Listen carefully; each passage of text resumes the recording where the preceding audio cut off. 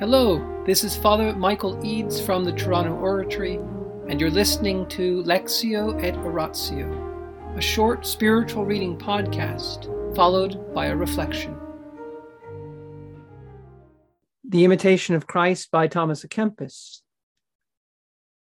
Book 3, Chapter 51, we should busy ourselves with humble tasks when we fail to reach higher kinds of occupation.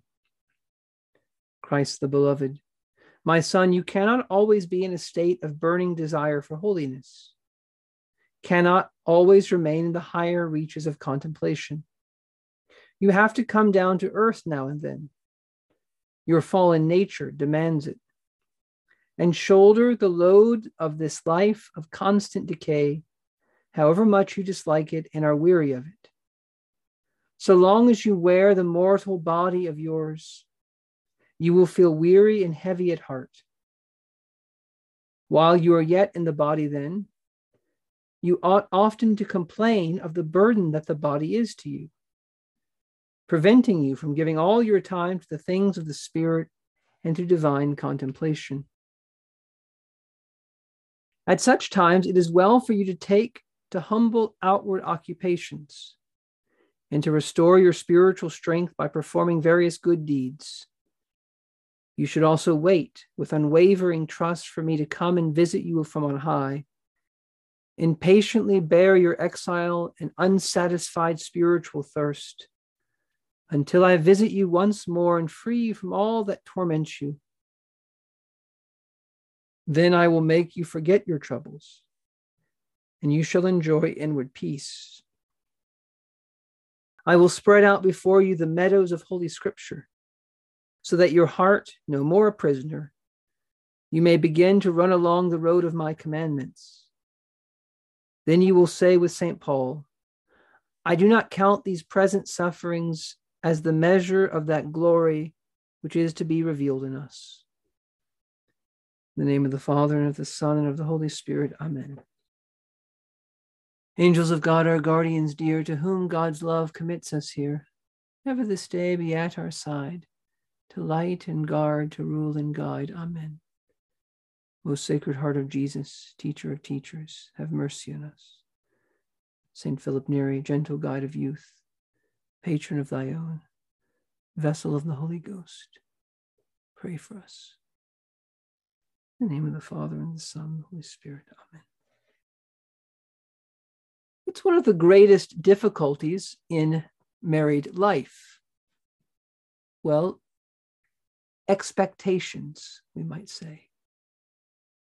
One spouse has certain expectations.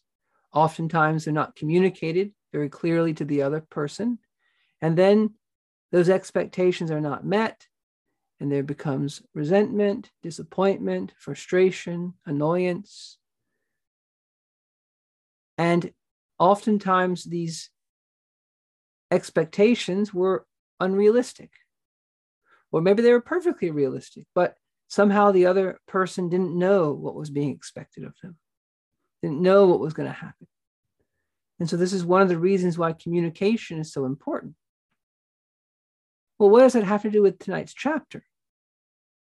Well, Thomas à Kempis is making clear to us, trying to help make clear to us, what should be our expectations for the spiritual life. And if we think that we are someday going to get to the point where there's simply constant spiritual burning for holiness and a constant awareness of God's action in our soul and contemplation, he says, well, don't expect that. Don't expect that. And why is this important? Because he wants us to be realistic about what the spiritual life will be like, so that we don't get disappointed. We don't have false ideas of what it should be like. And so what do we need to do when we're in these low moments, when our heart is heavy, when we feel sad? We have to talk to the Lord. We have to make time, like in any relationship, any marriage relationship, so that there can be some real communication, so that we can really put before him what we're frustrated about, what we were expecting, why did this happen this way? And then we have to spend time and wait for him to communicate something to us. Wait on the Lord. Wait on him. He, in his own way, can help us forget our troubles. He can give us inward peace. But we are in an exile. We are banished children of Eve, exiled from eternal life with God, and we're getting our way back there. So let us never forget that the Son of God has come to earth to unite humanity to himself in an unbreakable bond. Humanity, understood as the church, is the bride of Christ. He belongs to us, and we belong to him. Till death do us part, which, because Christ can no longer die, and we will live forever, this union will be forever.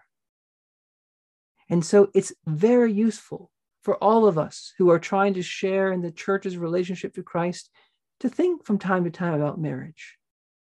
Because there's a lot of lessons from married life which are very useful for our relationship with the Lord.